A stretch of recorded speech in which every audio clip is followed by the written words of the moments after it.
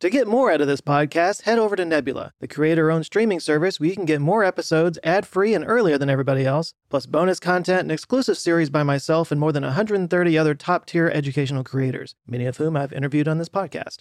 You can sign up for Nebula by clicking on the link in the description or go to nebula.tv/conversationswithjoe. You can sign up for Nebula by clicking on the link in the description or go to nebula.tv/conversationswithjoe. It not only helps support the podcast, it furthers our mission of building a platform that focuses on content that matters. All right, I would like to start this video with a little bit of an exercise. So if you don't mind playing along, here's what I'd like you to do. Okay, I want you to imagine a dog. Just any dog. When I say the word dog, what image comes to mind? And then I want you to go into the comments and, in as much detail as possible, describe what you just saw in your mind's eye. Feel free to pause the video right now. Just go down there. I say dog, what do you see? Describe it in as much detail as possible. Go ahead.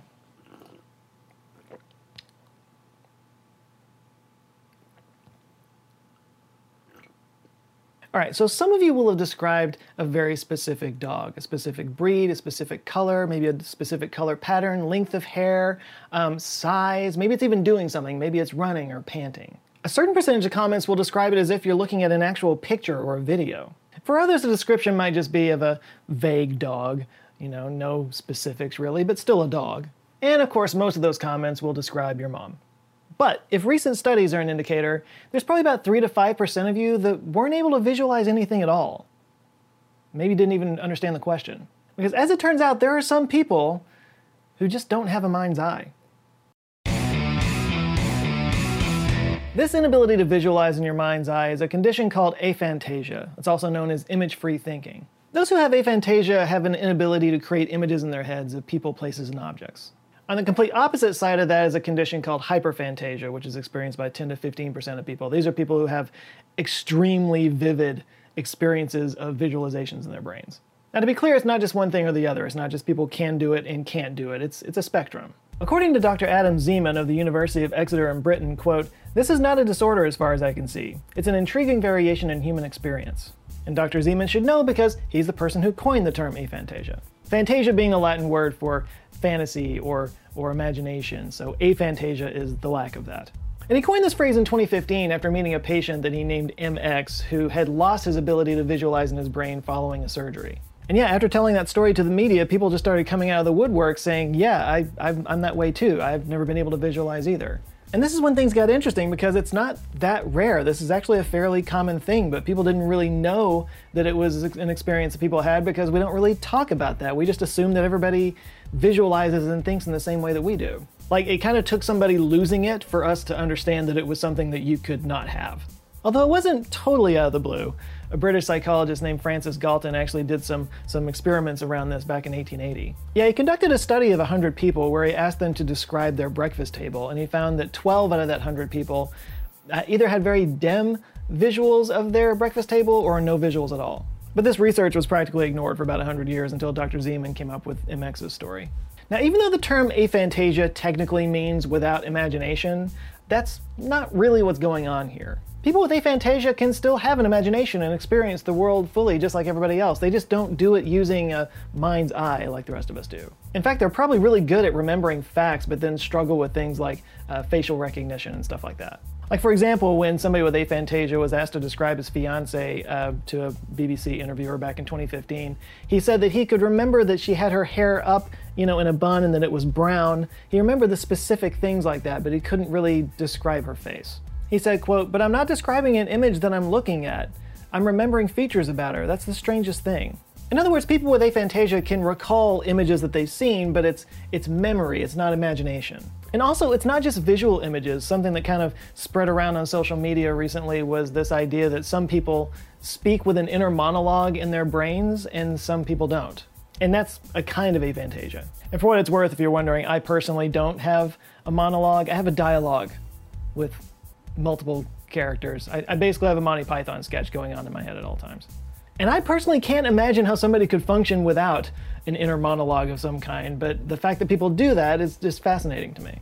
And actually, my writer, Jason, when he was researching this, he found out that somebody in his improv troupe has aphantasia. And the way he described it was that he said that he doesn't really have an inner monologue, he just sort of has a string of words, and it becomes monologue if he can, imagine it in an actor's voice. Like he can kind of make his thoughts have a narrator.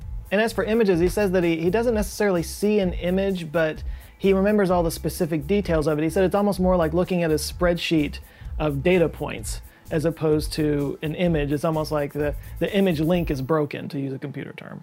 And this is a common thing that I ran across while researching this. People with aphantasia, they can remember all the details, but they can't really put it together into a visual image. Now, to switch to the other side of the spectrum for a second, people with hyperphantasia have experiences in their brains that are so real that they can sometimes have trouble differentiating between what's imagination and what's reality. In fact, for some people, the visualization in their head is actually more real and affecting than looking at an image itself. The artist Claire Dieudonné described this in an interview with Science Focus in 2019, saying, quote, "When people describe some terrible accident, I visualize it so strongly that I feel it's happening to me." She added, "I can watch gruesome things on TV and be fine, but a passage in a book can bring to mind such vivid images that I faint." Like, honestly, I might be closer to that than to aphantasia, because like sometimes I'll be daydreaming and say I might in the daydream be reaching for something, then I'll like go like this and, knock something off my desk. Happened a lot when I was in school, actually. I got stared at a lot. But like Dr. Zeman said earlier in the video, this is not a cognitive ailment by any stretch. It's just a different way of experiencing the world. In fact, there may be pros and cons to each end of the spectrum.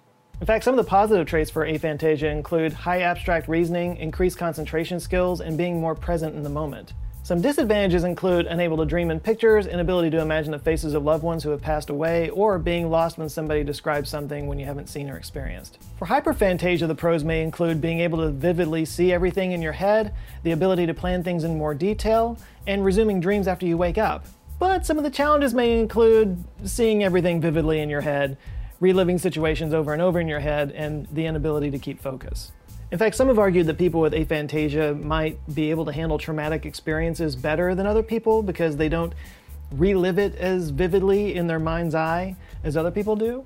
Whereas somebody with hyperphantasia might be more prone to conditions like PTSD because every time they remember a traumatic experience, it's kind of like they're reliving it all over again. So if you have aphantasia, you might find that you have a bit of a leg up in mathematical or scientific professions. And that might beg the question, like, is there a test you can take to see what your natural abilities might be with a condition like that? Turns out, yes, there are several tests to determine where you lie on the spectrum.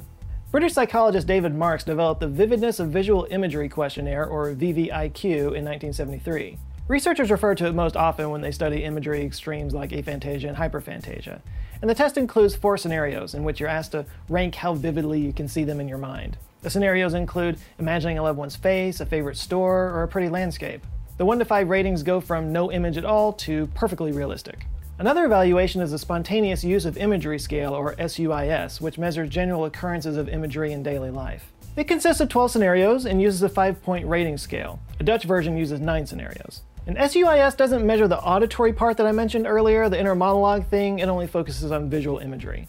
And SUIS is concerned with the frequency and likelihood of mental imagery, composed of the VVIQ that focuses on the vividness and quality of mental images. There's also the Object Spatial Imagery Questionnaire, or OSIQ. This was created to evaluate individual differences in visual imagery experiences and preferences. And this has 2 scales. One is object imagery, which evaluates preferences for processing and representing colorful, high-res and pictorial images of specific objects, and spatial imagery, which evaluates preferences for processing and representing relations among objects, spatial transformations, and schematic images.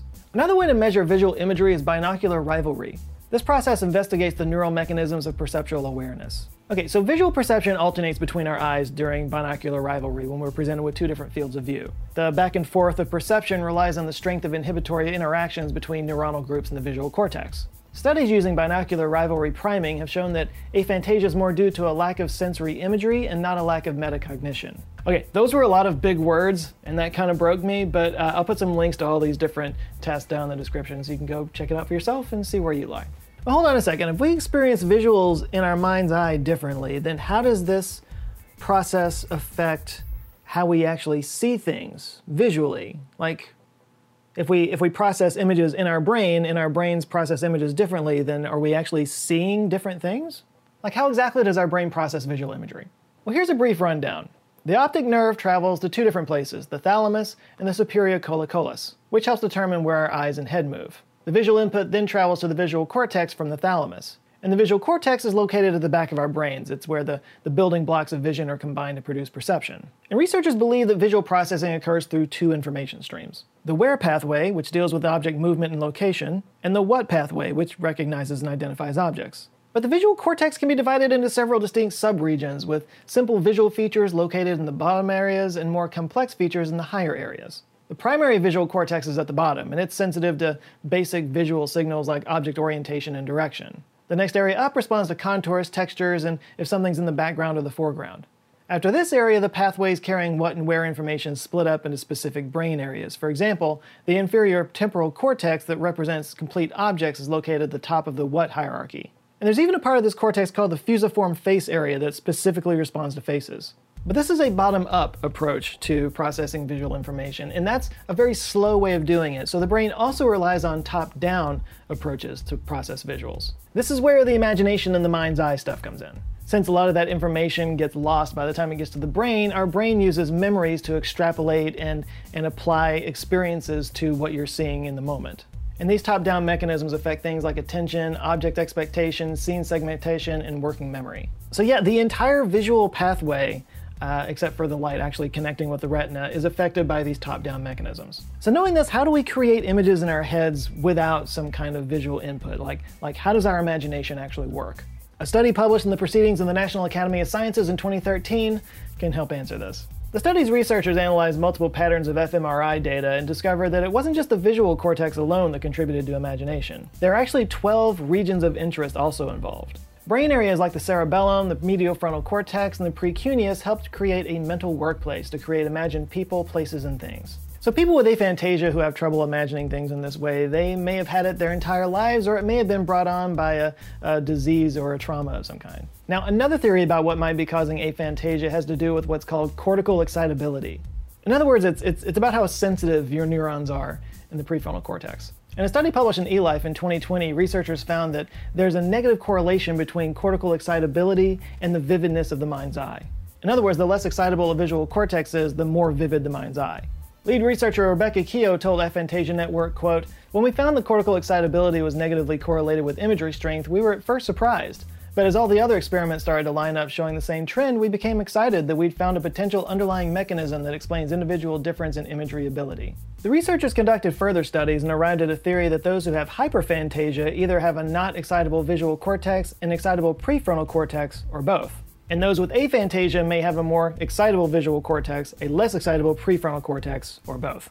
And as I said before, this experience varies across individuals. It's not just one or the other, it's a whole spectrum. And for me, this is just further proof that how we see the world is unique in so many different ways. I mean, we're literally talking about how we visualize things differently. And maybe now that we understand the Phantasia spectrum, we can kind of start a conversation about how we do see the world differently. You know, maybe this is the beginning of a new era of understanding where we celebrate our differences instead of dividing ourselves up because of them. Any day now.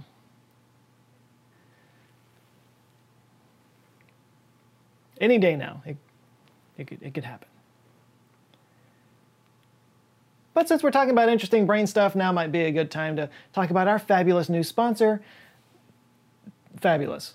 I mean, they are fabulous, but they're also fabulous, you know, one with a small f and one with a... Okay, I'm in an Abbott and Costello routine now.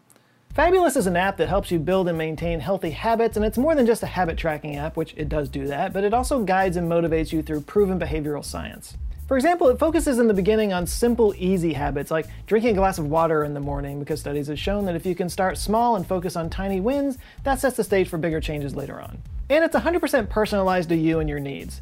If you want to be self-guided, you can do that, and if you want to be more involved with habit coaching, you can do that too. Yeah, I've been trying to work on creating a daily habit of just doing stretches in the morning when I first get out of bed, because your boy's getting tighter every year. I've found that just 5 minutes of doing some yoga poses first thing in the morning leaves me standing straighter, getting around easier with less stiffness and pain, and I make the sound a lot less than I used to. So whether you're working on physical health or mindfulness or just setting aside some time to read every day, Fabulous has a variety of different ways to help you to sort of gamify your habit tracking and get you closer to your goals. And you know, you might not even need everything that the app offers. For example, they've got a social component where you can reach out for help and people can give you advice and motivation and whatnot. That's not really my thing, but if it's your thing, then it's there for you, and there's multiple other ways to help you out as well. But if you want to give Fabulous a try and see what it's all about, the first 100 people to sign up at thefab.co/Joe Scott can get 25% off a premium subscription that gives you access to all the bells and whistles to get you to your goals faster. You know, we've been hearing a lot about the importance of mental health lately, which is a good thing. It's good that we're having that conversation in society a lot more these days. I have not been shy about the fact that I have dealt with anxiety issues my whole life, but I've found that creating solid habits through apps like Fabulous, it's a good way to sort of create a center and then be able to sort of move on from there. So it's important stuff. And like I said, if you sign up at the link below, you can get 25% off. So it's worth a shot. So go check it out. Big thanks to Fabulous for supporting this video, and a huge shout out to the Answer Files on Patreon that are forming an awesome community, helping to support the channel, keeping the lights on around here, and just being generally awesome people. I got some new names to shout out real quick. We got Samuel Voss. You've signed up before. Gunlocker Goodmanson. You did it twice just to make me read your name twice. Jackson Rutledge, Michael P., Roger Dodden. Welcome back, Roger. Isidaro Acosta, Rick Thor, C. Brew, Jim Hayes, Marisa Marcenaro, Jeffrey Fielding, Gavin Wankum, and Holden Mize. Thank you guys so much. If you'd like to join them and get early access to videos and access to exclusive live streams and other good stuff, watch me fumble words, you can go to patreon.com/answerswithjoe. Please do like and share this video if you liked it, and if this is your first time here, there's a video right here that Google and the YouTube algorithm thinks is right up your alley, so feel free to check that out, or any of the others down there that have my face on them, on the thumbnails. And if you enjoy them, and I hope you do, and you want to subscribe, please do subscribe. I come back with videos every Monday. All right, that's it for now. You guys go out there, have an eye-opening rest of the week, stay safe, and I'll see you next Monday. Love you guys. Take care.